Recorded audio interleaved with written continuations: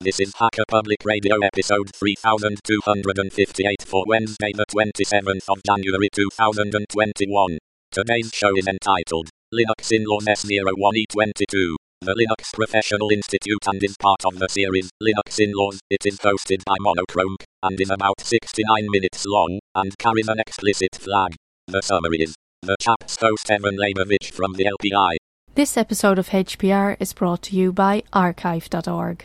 Support universal access to all knowledge by heading over to archive.org/donate.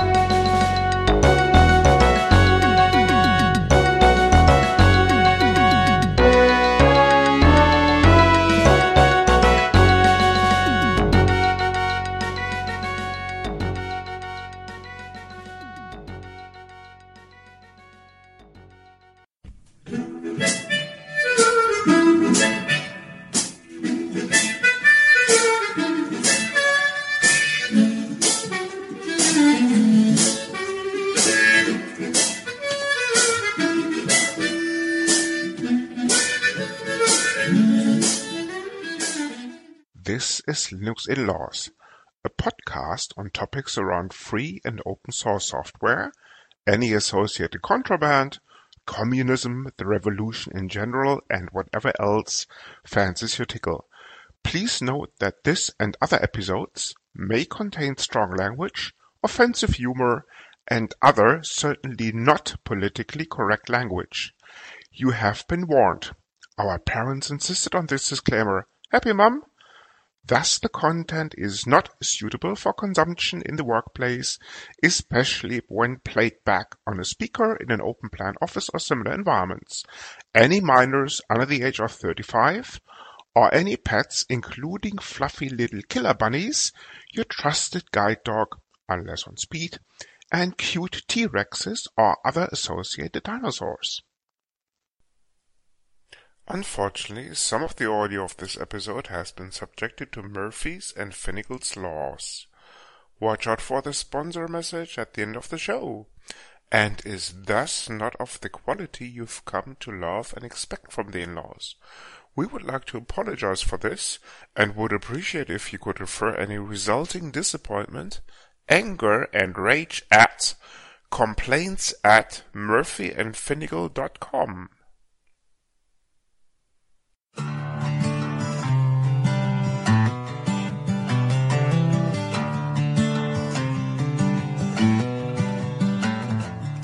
Welcome to Linux Inlaws, a podcast on open source software and related topics. Tonight we have a very special guest.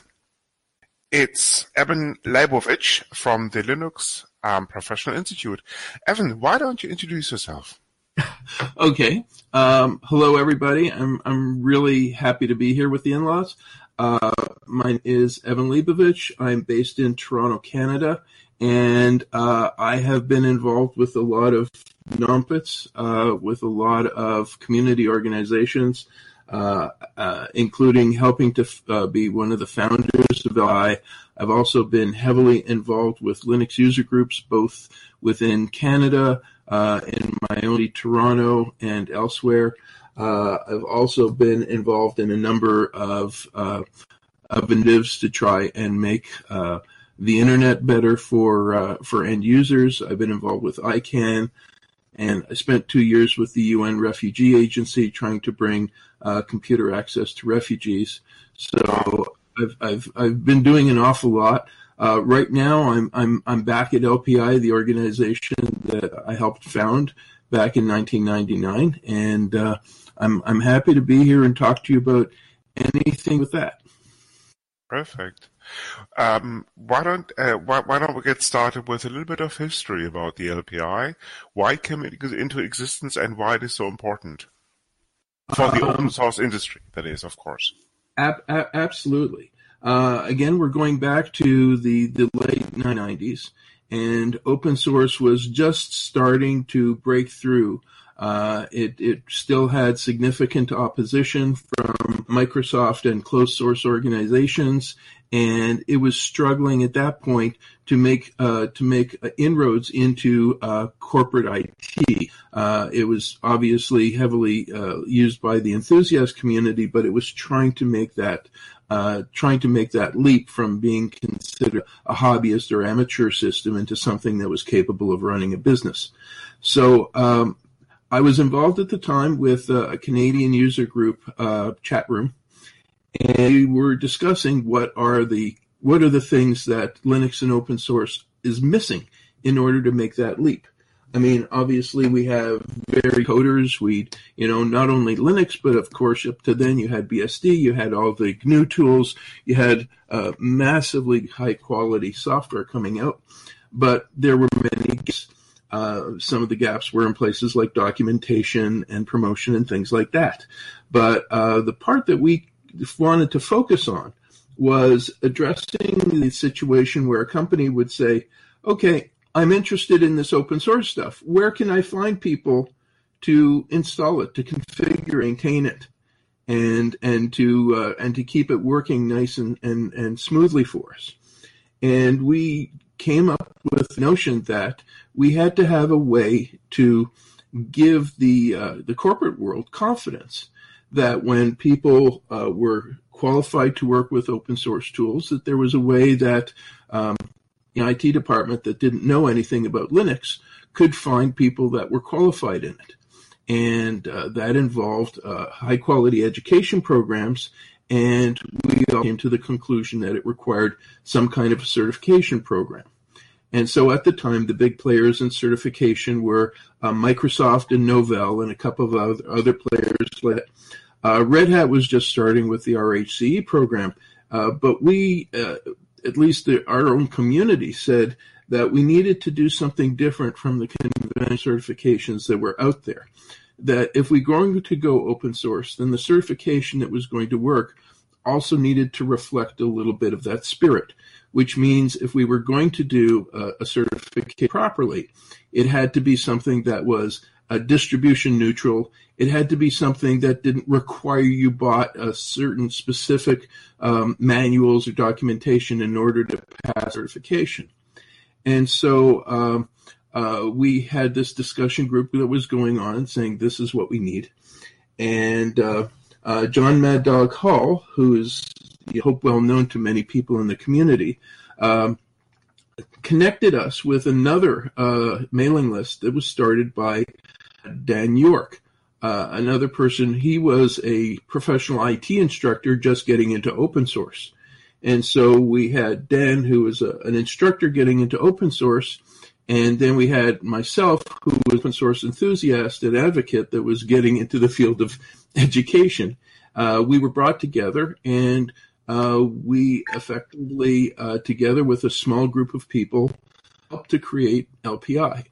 We designed a certification program that from the very beginning was designed to be distribution neutral, training method neutral, in a way that if you knew your stuff, you could pass the tests, and you didn't have to take anything, any official materials or anything like that. If some just had their own system, taught themselves and came in, all we cared about was that they knew what they were doing. And so we came together at a meeting. We made a pitch to a company called Caldera, which was one of the very first commercial Linux distributions back in the late 90s. And they came in to sponsor us. They introduced us to a number of other groups. At that point, we ended up getting sponsorship from companies like SUSE and IBM and others. And at that point, we had a certain amount of seed money that allowed us to go ahead and start paying for the right people, paying for the right quality control, and so on. And so that was the start. And hopefully we've made some good decisions. And here we are now. And in the 20 years that has passed, LPI has grown to be the largest open source certification worldwide. There are people that have LPI certificates in more than 185 countries. And I'm very proud of what the organization has achieved. So that's essentially the quick history of it. I mean, if there's more details that you'd like, please, what would you like to know? Yeah, that sounds great. Sounds great. I was going to ask, how do you compare with your distribution-specific ones? I mean, obviously, Red Hat has their certifications and things like that. How do you see people come into you versus go in for something specific? Well, we're trying to focus on what is common about Linux distributions. The only thing that we came out at the very beginning that was going to be significantly different was things like package management. So at the very beginning of LPI, we actually had separate tests. If you were in the RPM Red Hat world or if you were in the Debian depackage world. And so once upon a time, we actually had two separate exams, and you could choose to take either. We ended up merging them together, and so the current LPI program tests for both of them. But we wanted to concentrate on what was common between Linux distributions. And so we don't teach things about graphic interfaces, because that's something you could be tested on one thing and then walk into an employer and they're using something totally different. We wanted to have a program such that if somebody was skilled in the things that we were testing, that they could walk into any Linux shop and start being able to work right away, because they know the things that were common to every distribution. And obviously there's a number of components that are added to some distributions that make them very distribution specific, and they may be good shortcuts and they may be good tools in that respect. But we came philosophically to the conclusion that it was important to be able to prepare somebody to be able to walk into anything from a Raspberry Pi to a supercomputer and know the common components and be able to work at them right away. So this isn't just a matter of being distribution neutral. It's a matter of even large to small being able to do basic work on a Linux system.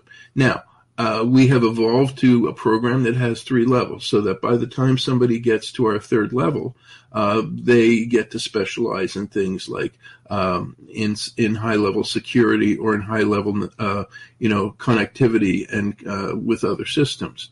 But again, these are things that somebody will find on any enterprise-level system, regardless of where they go. So if they walk into a place and it's a SUSE shop, they will not be surprised. If they walk into a place and it's an Oracle Linux shop, they won't be surprised.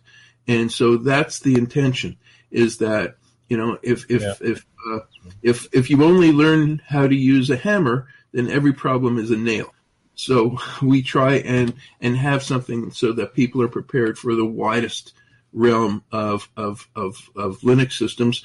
But then again, we don't just do Linux. We're not even OS dependent, because we also have a BSD program as well. Okay, brilliant. No, that makes perfect sense, right? If you're learning the basics of Linux for all these things, then it makes it applicable in many places.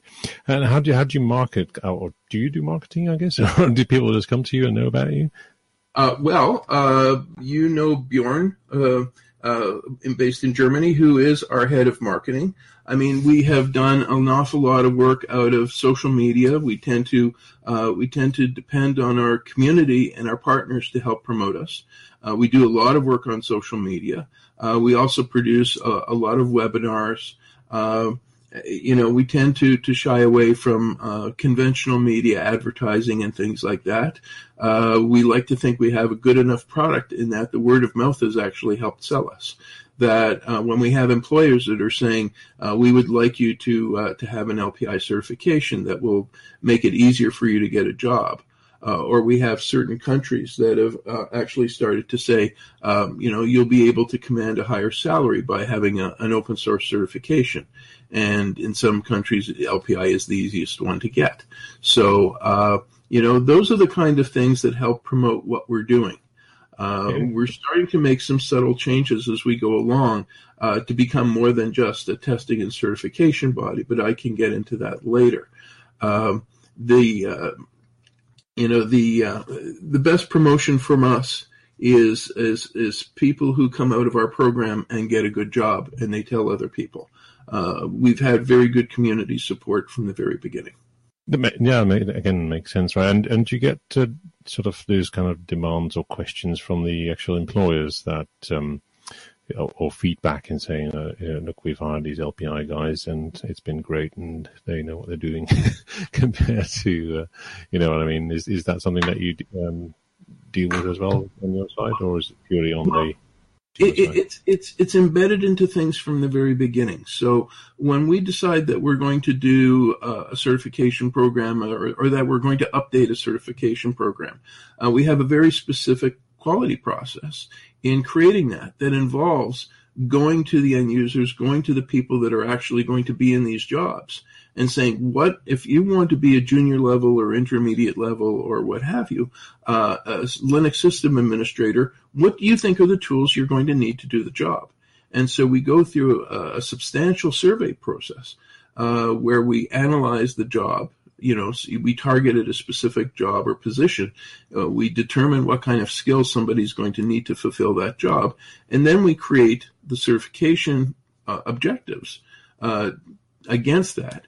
And then we create the test, and we also talk to course developers and book publishers and saying, these are the objectives that we are going to require students to know if they want to pass this level or this exam.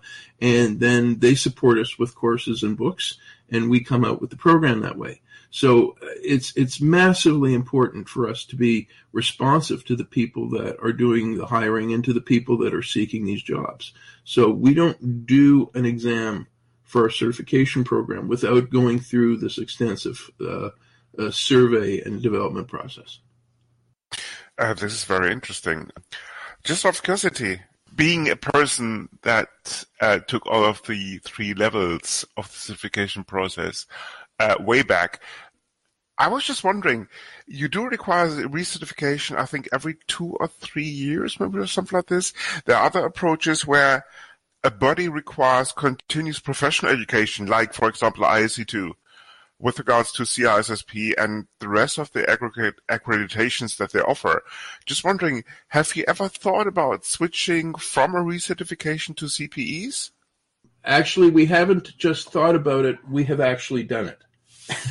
So let me give you a little bit of detail on that. When we first came out, we saw that a lot of the commercial certifications like Microsoft and Cisco, they did exam expiry, after a certain number of years. So if you didn't recertify, your exam expired and it's as if you never got tested on anything. We rebelled against that approach, and we realized that if somebody was going to use a command like FSCK or LS or whatever, those things did not expire after 5 years, and so somebody's skills outlasted that. Now, we originally, and again, going back 20 years, our original policy was that the exams did not ever expire, or certification did not ever expire. But then when we got involved with professional certification bodies, they said that was unacceptable, that it was important for people to keep their skills, or at least their professional development, evolving, that they couldn't just stay, static at something they did 20 years ago. We took the approach that, just like a university degree doesn't expire, neither does a certification. But we also found that when we got involved with other credentialing bodies and we wanted to see what other people were doing, there was a lot of objection to us having a policy of not doing any kind of requirements to people to keep their certifications fresh. So the approach we took at the beginning is that we still do not expire certifications. Somebody who took the very first LPI test will still have it in our database. If they haven't taken anything new in a number of years, we would mark a certification as either active or inactive. In other words, inactive means they haven't done anything new in a number of years, but somebody still has on the record that if they took an LPI exam 15 years ago, that's still in our database, and we will still tell that to people. We'll make a note that it hasn't been updated, but that skill that was tested then never goes away. Now, going back to your question about the professional development, we explicitly made a change to LPI, a massive change that happened on our 20th anniversary last year, was to change the organization into a membership body. And so until then, we've been operating as a foundation. But as of last year, we started accepting members. And the purpose of the members was for multiple reasons. And one of them is for exactly what you're talking about. So much like a conventional professional society, if somebody wants to keep their certification active, they don't just need to they don't need to retake exams every so many years. If they engage in professional development, and that takes many, many forms, they keep their certification status active. We have a concept of PDUs, professional development units. So attending training will qualify for PDUs. Service in the open source community will qualify for PDUs. We have a whole catalog of various activities that would count towards somebody's maintaining their certification status without having to retake exams. Because again, there's an awful lot about Linux that has not changed in 20 years. Some has, some hasn't. We're on our 5th revision of our exams right now. And so, we recognize that there are some differences that come, the whole System D thing and all that. So, we recognize there's changes, and we're frequently updating the exams.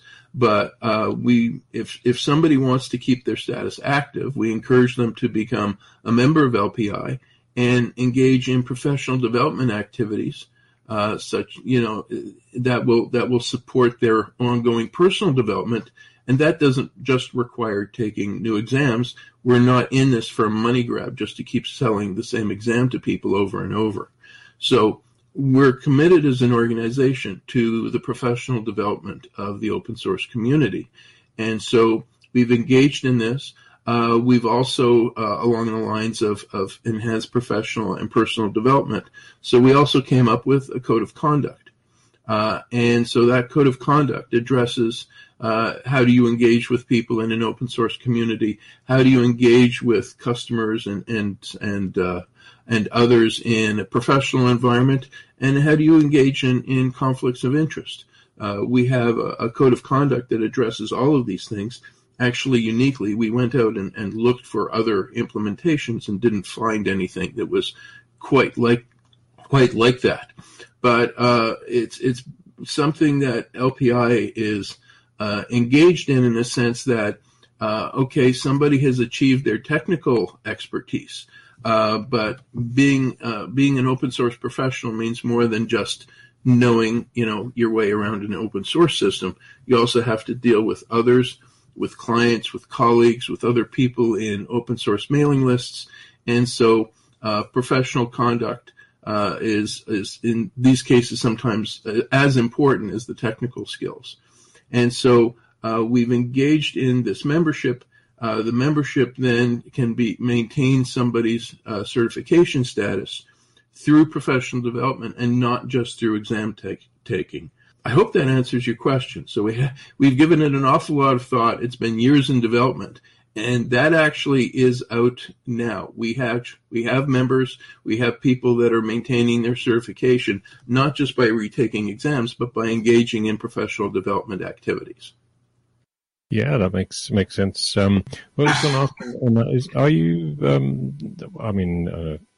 It's just a thought, really. Are you engaging much with the actual open source projects as well as part of this building the certifications, or is that something you do in isolation? I would guess. We have people in our communities that are engaged in an awful lot of the projects themselves. We don't get deeply involved in the software development projects themselves because we are not an organization of software developers.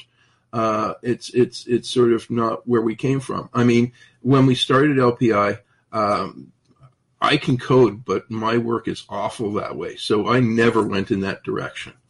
My strength has been in communications and educations, and the open source community needs people with all sorts of backgrounds, not just coders, but also documenters and marketers and so on. And so there's lots of place for people. To answer your question, we have informal relationships with a lot of projects, but we don't go formally in saying, we want them to endorse us or we endorse them. Obviously, there's a lot of open source products that are covered by LPI exams. Do we have their endorsement? Not necessarily, but usually it's not the task of a software project to get involved in the education programs for that software project. Some might do it as a revenue source, but most do not.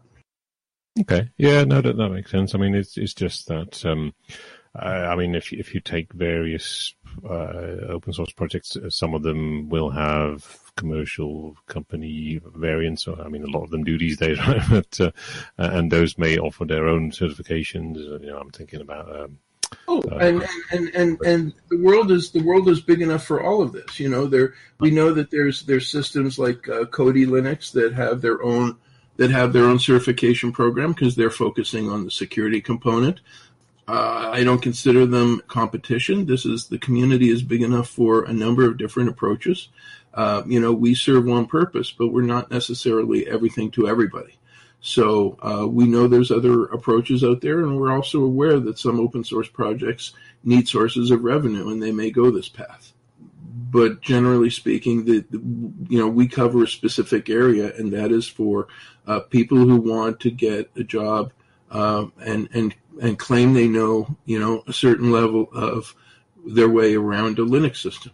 And that takes the place right from the very beginning, where we have a program called Linux Essentials, which is not really a certification course. It's really just somebody knows the fundamentals of Linux, which is not usually used for a sysadmin so much as somebody's getting into IoT, or somebody's getting into 3D printing, or somebody's getting into VR, or some other thing that requires they know a little bit about Linux, but it's not their main focus.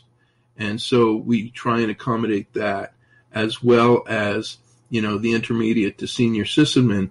But it's a big world out there, and we're not ever going to cover everything.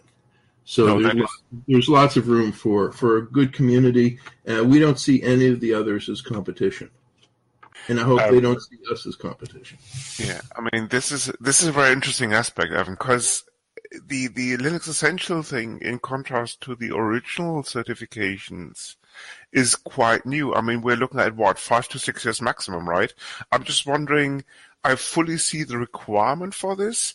I'm just wondering if that's something that the industry came to you for, or whether that was kind of driven by, we're going to take a look at the market, and that's exactly the thing that's missing, or was it kind of meeting halfway, if you know what I mean?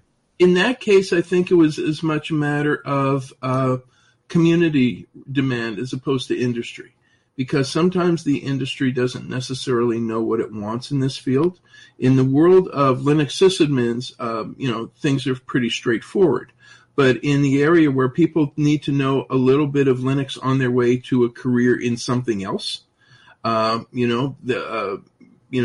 going into embedded, or they're going into some kind of AI or other field that requires some Linux. The need of having this very entry level thing was not quite so apparent. So we actually depended on our community to come to us and say that they wanted something like this. And in fact, one of our newest projects that we're working on is for a level even below Linux Essentials. So we have in development a program that is going to assume absolutely zero knowledge about IT on behalf of the learner, and help people make a decision for themselves whether or not a career in IT is right for them. And so this isn't even Linux or open source specific. This is something that is meant to engage the general population and help people make an informed decision on whether or not they want to take or change to a career in IT.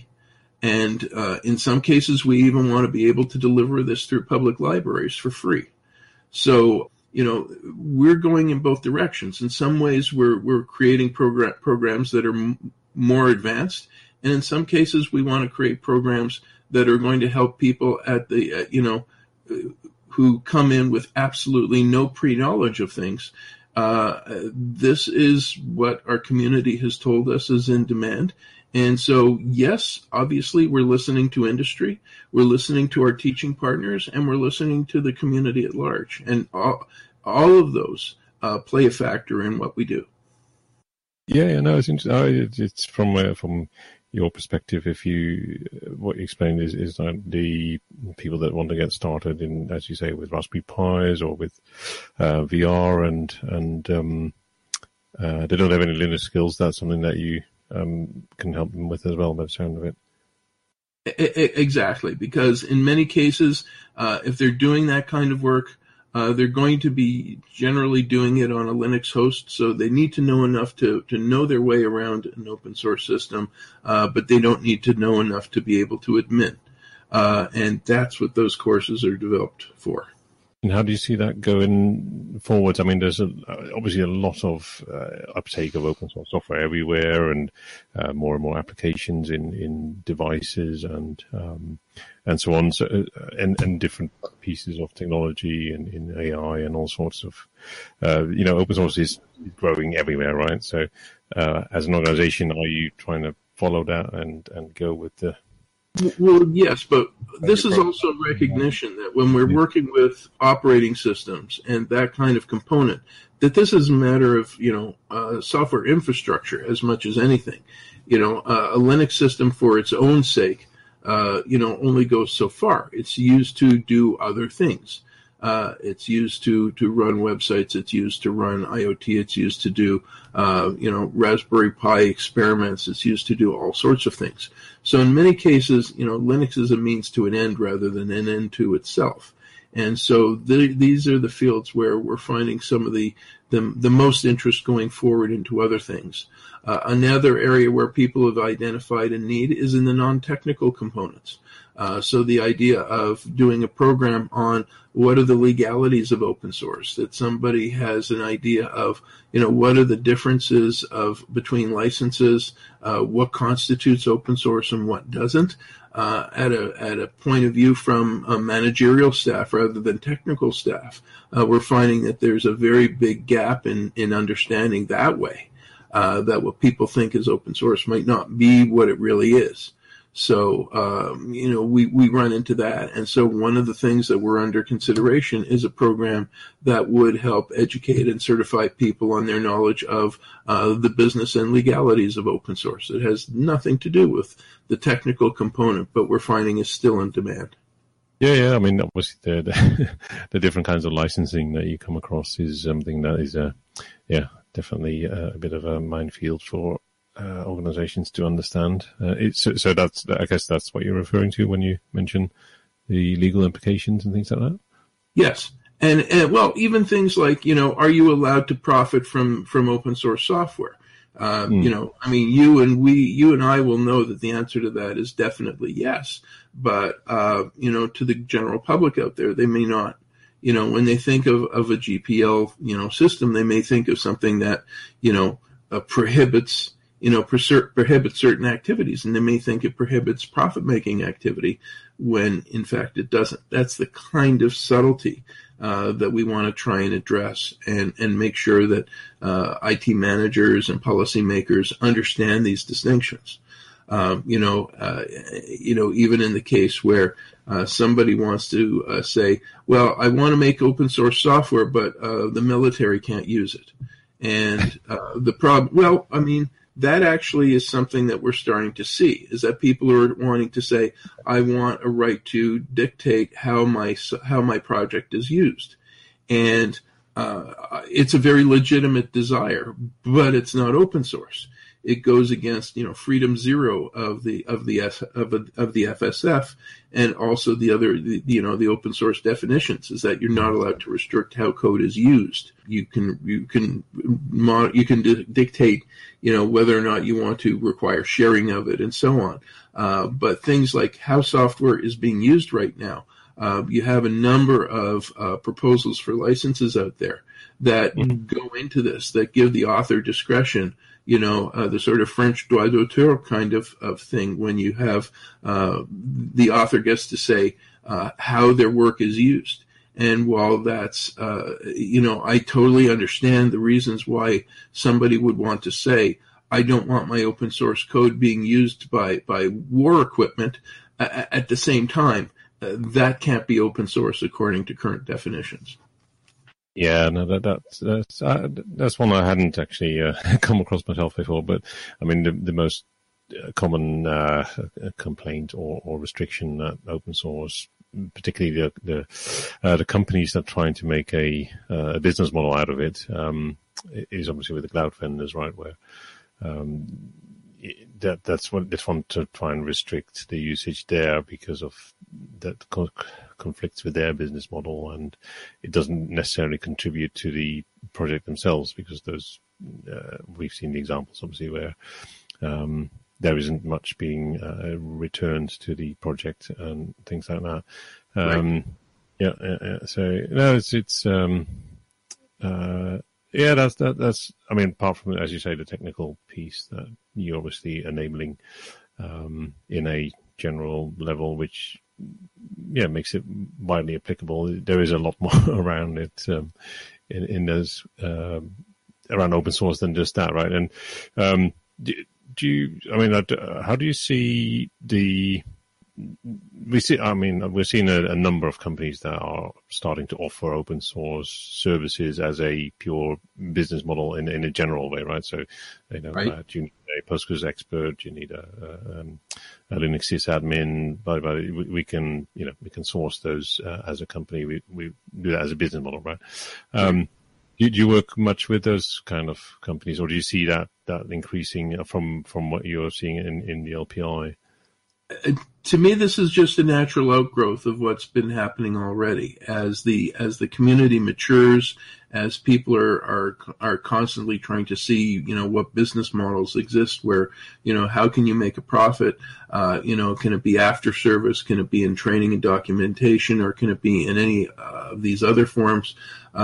These to me are just sort of natural outgrowths of how things are going as the community is maturing and becoming part of the IT mainstream.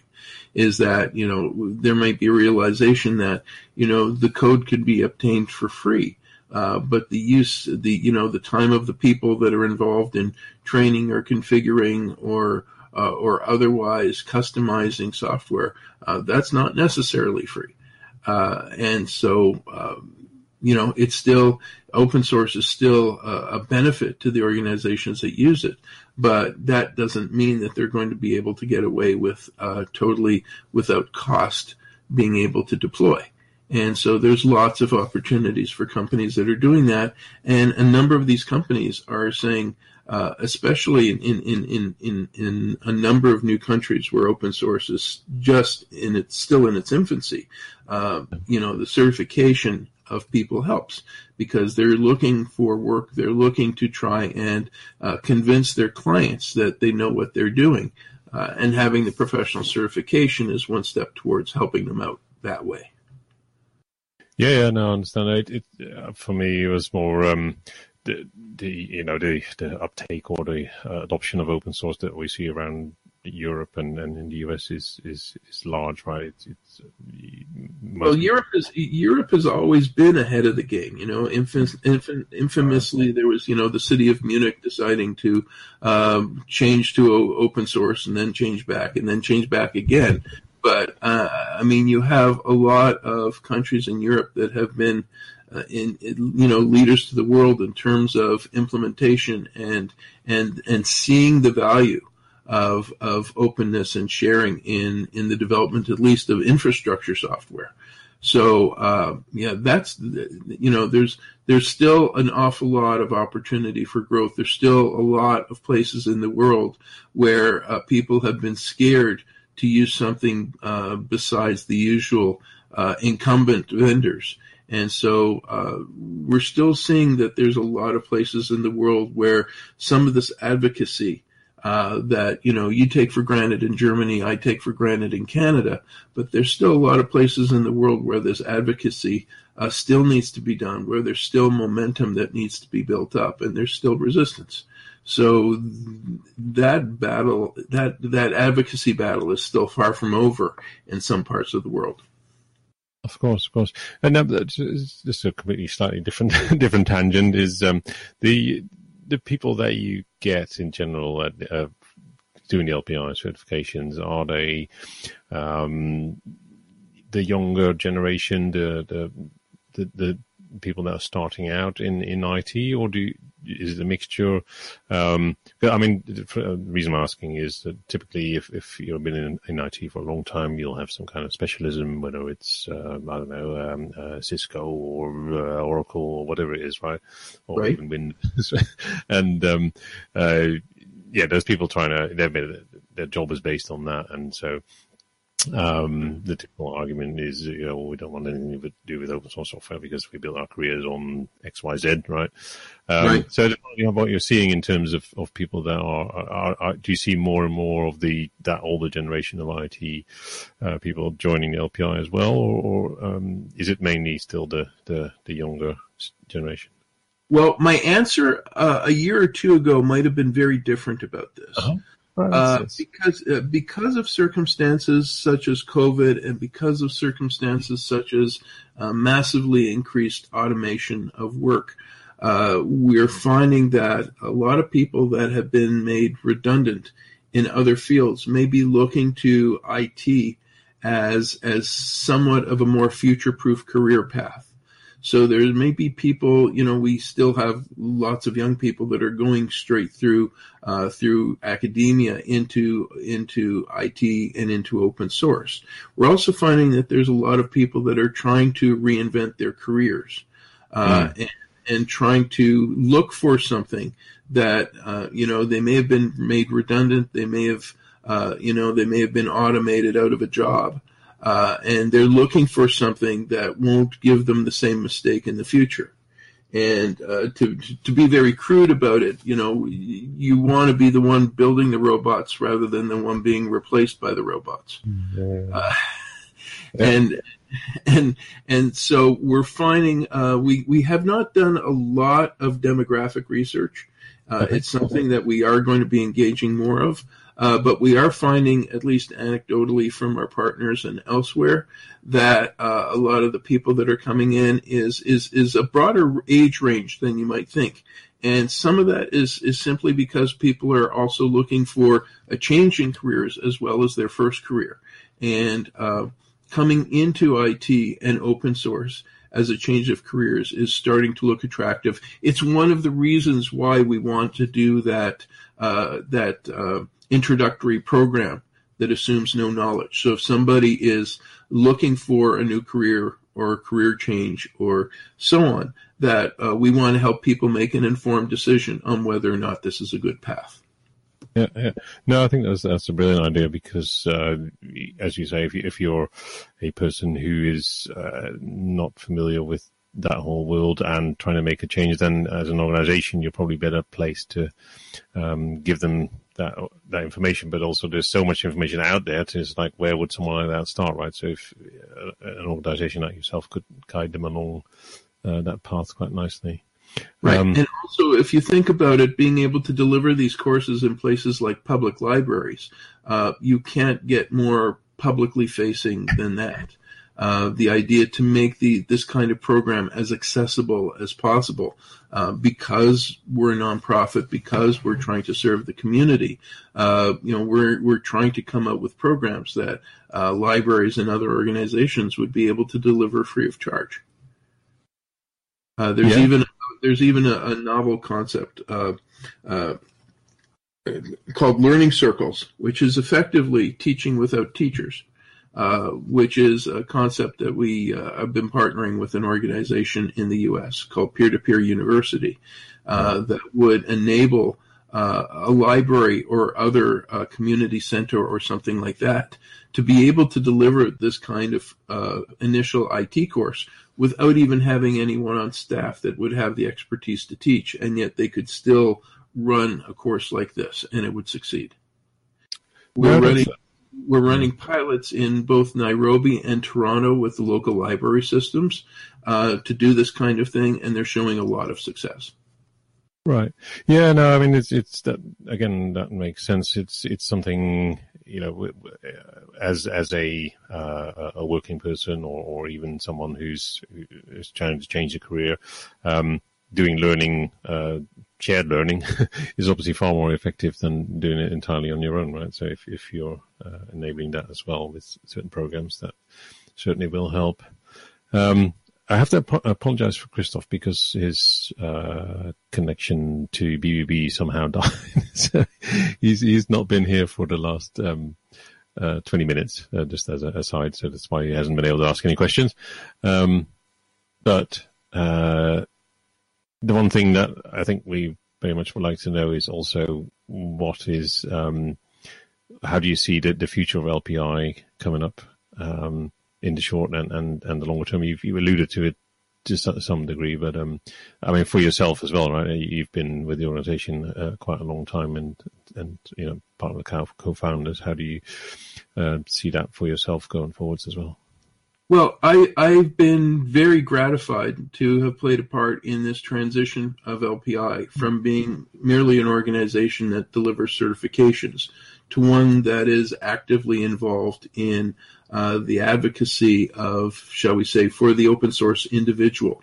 There's many groups out there that are able to advocate on behalf of and support, commercial organizations that are working with open source. You have the Linux Foundation that's doing phenomenal work in working with corporations and other large organizations in bringing open source into the mainstream. But we found that there is a bit of a gap there in that who's advocating for the role of the individual in open source?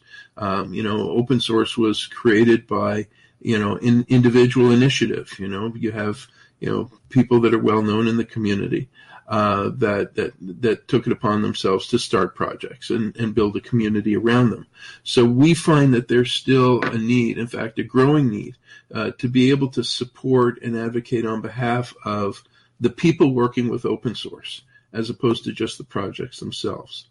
So we're trying to develop LPI as a body that advocates on behalf of and supports the development of the people working with open source, not necessarily the corporations, not necessarily other entities like that. They're already well served within this community, but we're finding that there's not a lot of places where somebody can be a member of an organization that is going to advocate on their behalf and try and enhance their own professional careers and their own professional development.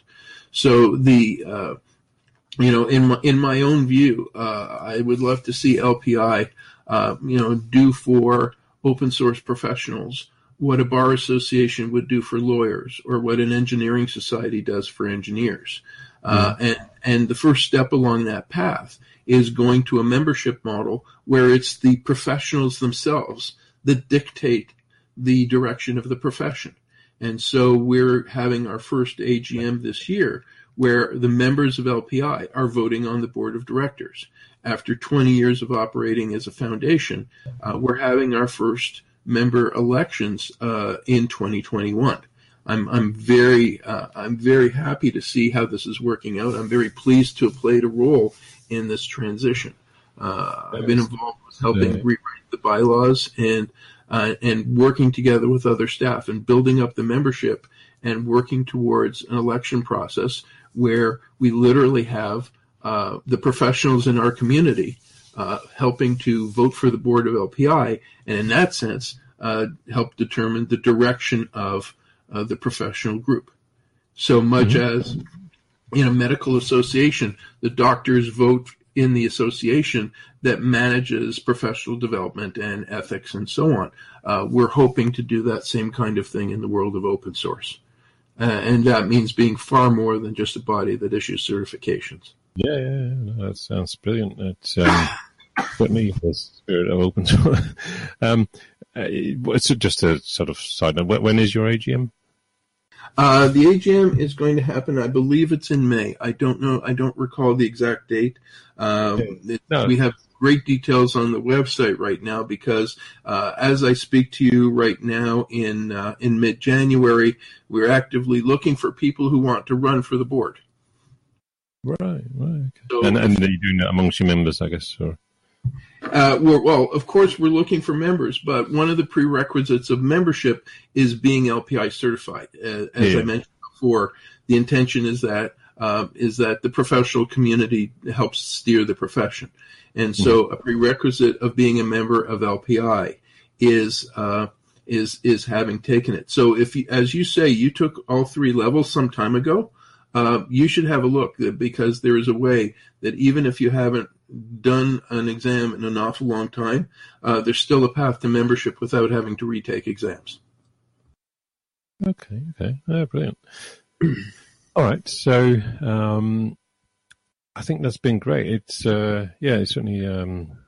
I think the work that you're doing at LPI and as you say, it's far more than certification and going into the future, making that of a member controlled, well, not controlled, but where the members decide the direction. That's again, those are all in the spirit of open source as well, to be frank. And so I really appreciate your time tonight. Likewise from Crystal, who unfortunately has technical issues. So thank you very much, and hopefully that's given us a good view of LPI, unless I've missed something that you may want to cover.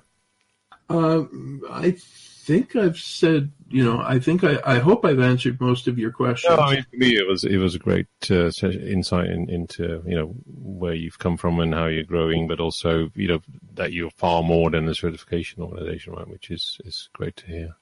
Sure, and if you'd like me back in terms of any kind of other discussion about sort of the people of open source as opposed to the code or the companies or whatever, feel free to call anytime. Yeah, I mean, so I think we touched upon this earlier. You're not so much looking for involvement of the community, the projects as such yourself at LPI, but it's more the members determine or build the future of it and determine what offerings you have, right? Or that's yeah. And also there's a big diversity of people involved with open source. If somebody is enthusiastic and they're a very good coder, there's lots of places for them to go right now where they can make a contribution to the community moving forward. If somebody is, an educator, they can do that. If they're a marketer, or a documenter, there's lots of opportunities there. We want to give a place for the people that are working with open source that are not necessarily coders, but are trying to make this work for their companies, for themselves, for their own careers. And we think we're filling an important gap here. And so far, I think we've done a good job of it.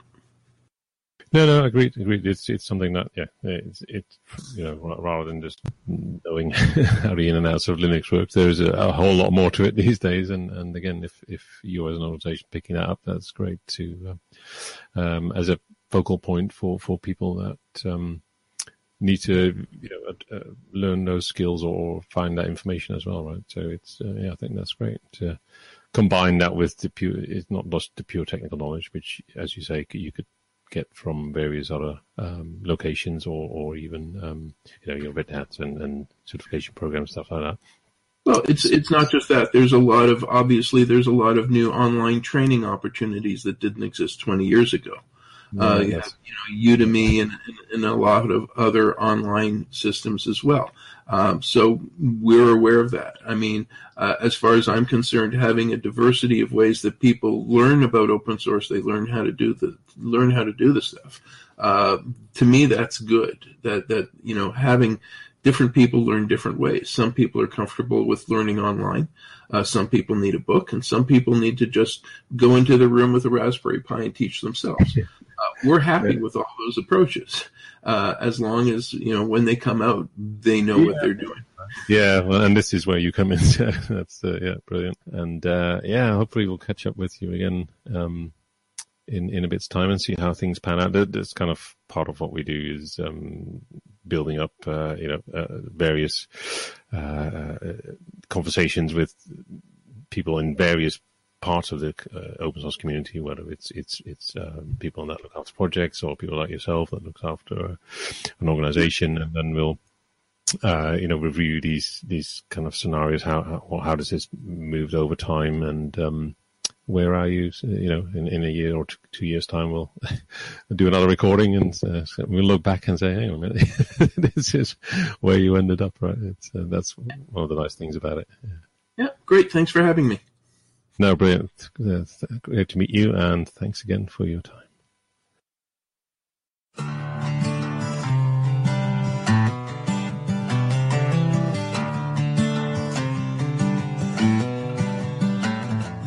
Martin, that was a very interesting interview, never mind the technical challenges that we apparently experienced, at least I did. Anyway, so what do you make of it all? Yeah, it was, I agree.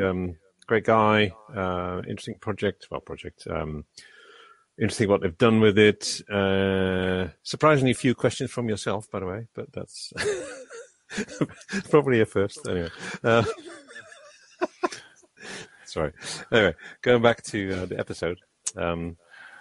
Martin, for a change, you can do all the talking too. I like. Doesn't have to be me all the time.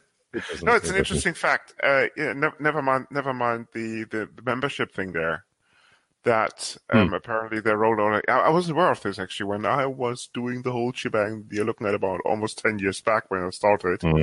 There wasn't such a thing, and one thing you didn't discuss was actually the fact that community members are getting involved or can get involved. Let's put it this way. For example, with the review of upcoming courses or modifications to the content.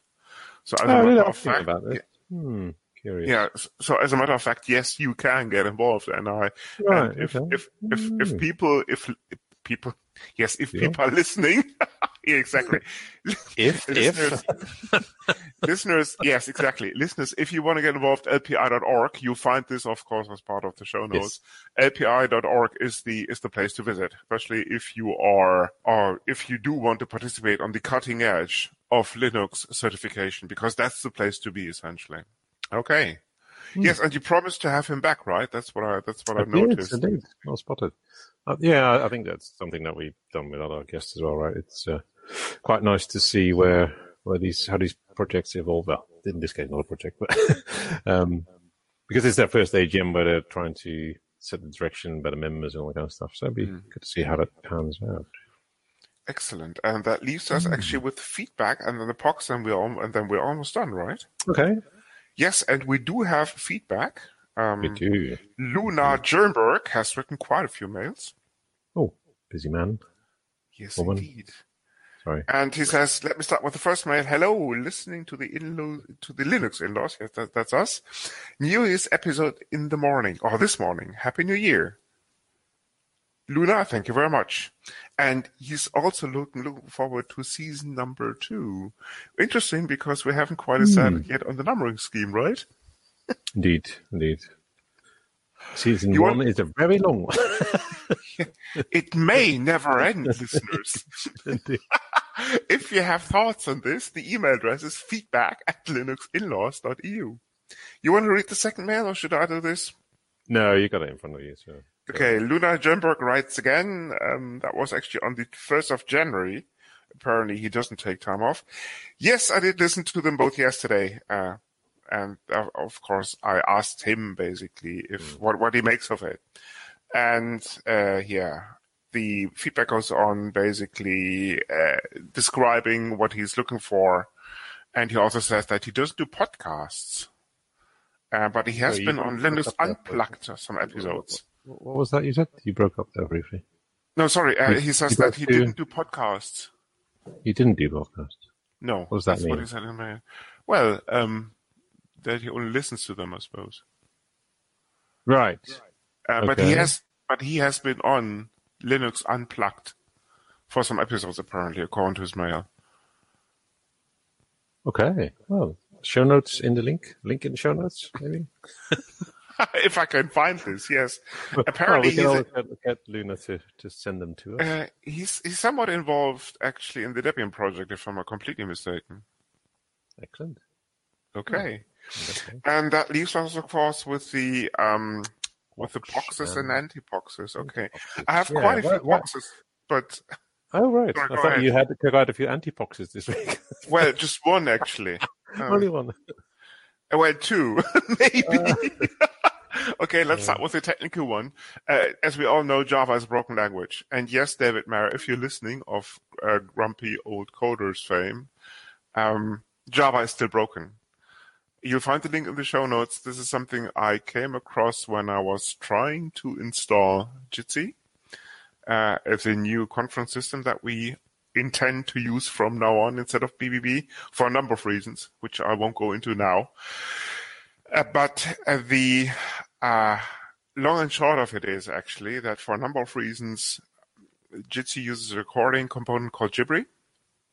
And for some reason, and the details are actually in the show notes, Jibri doesn't run on JDK version 11, but rather on JDK version 8. Given the fact that this Jitsi instance is running on a Debian Buster instance, most of you who are familiar with Debian, of course, know that JDK 8 or OpenJDK version 8 is not supported on Buster, but only OpenJDK version 11. Meaning that essentially you end up with running two versions of JDK on that Buster instance because of the technical deficiency of the requirement from Jitsi. And of course, the second anti-box would be Jitsi itself to some extent. Developers, if you're listening, Jitsi is great, don't get me wrong, but setting it up essentially is a bitch. We are allowed to say this because we are explicit, if memory serves correct. And you tried it, right? Or you have experience with it. Yes. I mean, I reckon if you want to run it from a container, that's fair. That's straightforward. Or if you just basically want to leave the configuration as it is when you install it from the, say, operating system packages as part of your package repositories. But as soon as you deviate from the standard configuration, for example, Jitsi instance is running behind a reverse proxy in the shape of Apache running on a different port number, and this is where the fun starts. Documentation could be slightly better. Apparently, the documentation is somewhat behind the versions. That's my understanding. So, needless to say, people, if you have spare cycles, if you want to help a great project, Jitsi is your go-to resource for spending these cycles because the project, I think, needs some support, love, and tender care. So why did you not install it on a container? For a number of reasons, that wasn't possible on this particular instance. In that case, isn't that one of the benefits? Well, in that case, that would probably have meant even more port mapping and all the rest of it. So I didn't bother. Okay, fair enough. Any anti-boxes on your side? Yeah, the anti-box on my side is people moving production servers 2 hours before recording. Not mentioning any names here, but yeah. No. I mean, if you're referring to my migration, sorry, that was actually done a day before. Oh, is it? Okay, well, there's something to do with the DNS update. TTL. You may want to reconsider that. For the uninitiated, just Martin's just bitching and whining about some minor technical issue. Okay, on to the boxes. Yes, and quite a few actually. A movie called Tucker and Dale versus Evil. It describes the shenanigans of, funny enough, Tucker and Dale versus the evil in terms of... Good title. Yes, in terms of the shenanigans that they come across basically when I think it's some sort of evil. And the next box that I have is the Book of Monsters. Similar shenanigans, basically a group of teenagers coming across a horde of zombies. So Martin calls it light entertainment. I would call it rather a documentary, given these uncertain times. It's set in Washington, is it? Only chance. Yes. Now, Martin, on to your boxes. Foxes, I only have one, I'm afraid, since time is in short supply at the moment. Is it? Yeah. Okay. Well, Go it's ahead. funny. It's a funny thing, time. Yeah, you think it goes at a constant pace, but then sometimes it doesn't. It's very odd. Anyway, going back to the Pox. So the Pox is a BBC series called The Serpent, which is set in the 70s when there was no technology. So you could mess around and you could change your password, just stick a different photo in and stuff like that. So just a bit of light entertainment. The links, I suppose, are in the show notes. It's good. Yeah. I forgot the Pox. People, if you have a chance, listen to something called The Grumpy Old Quarters, episode number 6. No, is this a Pox or an anti-Pox? Oh, sorry. No, it is actually a Pox. So, Thomas, David, if you're listening, this is you. This is free marketing. This is free sponsoring of your show. The reason why I'm even mentioning this, because this show basically says it all. It clocks in at about 2 hours. And yes, Martin and Thomas spill the beans on various issues from last year and this year. David? Sorry. David, yes. What did I say? I meant David and Thomas, yes. The Grumpy Old Quarters. Yes, the Eastern Germans. Yes. Yes, exactly them. Yes. And okay. Sorry. And they spill the beans on various topics, including, for example, Corona apps and how not to do them. Now, guys, if you're listening, and I'm sure that at least one of you is listening, don't stop there. I mean, in the interest of affirmative action, equal rights, and all the rest of it, do include Heineken as well as Carlsberg apps too, right? Just for the next episode. Food for thought, indeed. Okay. Didn't know they covered beers, but there we go. Well, they covered the Corona app, so yes, that's the start, no? Fair enough. Okay. No, I thought they might be doing a session on beers around the world. Coders, or Grumpies rather, if you're listening, here's your feedback. Yes, we are. We can't wait for we can't wait for an episode on beers. So just go ahead. Yes. Forget this software stuff and C# and Java and all the rest of it. Just go for beer. That's okay. Yep. And as usual, any feedback from the Grumpies or from any other people, or the non-Grumpies, please send a mail to feedback@linuxinlaws.eu. We are, as usual, available on Hacker Public Radio. This won't change. Even sometimes it's a bit tricky to get the episodes out there because of scheduling issues, but that's another point. And with that, I think it's time to wrap this up. See you next time. See you soon.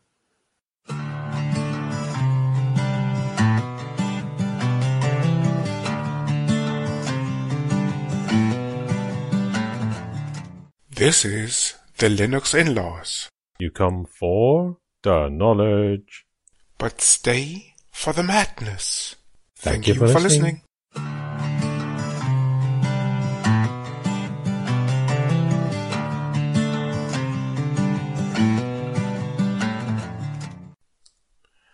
This episode is proudly sponsored by Murphy and Finnegal and their respective laws.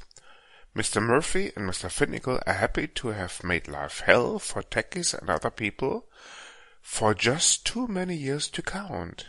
And this episode is not an exception. Unfortunately, we fucked this up ourselves and managed only to screw things up in a minor fashion.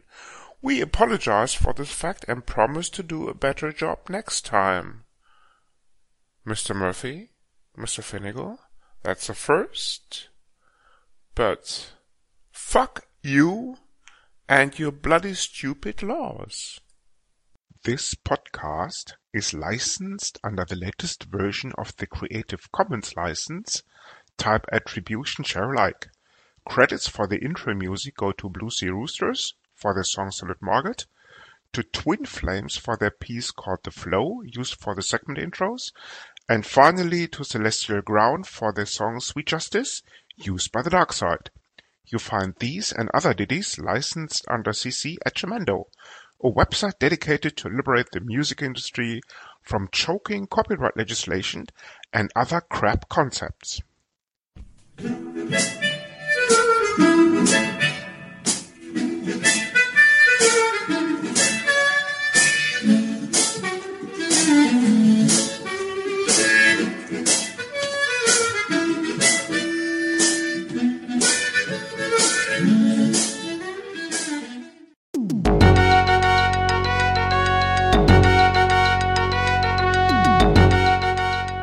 You've been listening to Hacker Public Radio at hackerpublicradio.org. We are a community podcast network that releases shows every weekday, Monday through Friday. Today's show, like all our shows, was contributed by an HPR listener like yourself. If you ever thought of recording a podcast, then click on our contribute link to find out how easy it really is. Hacker Public Radio was founded by the Digital Dog Pound and the Infonomicon Computer Club and is part of the binary revolution at binrev.com. If you have comments on today's show, please email the host directly, leave a comment on the website, or record a follow-up episode yourself. Unless otherwise stated, today's show is released under a Creative Commons Attribution Share Alike 3.0 license.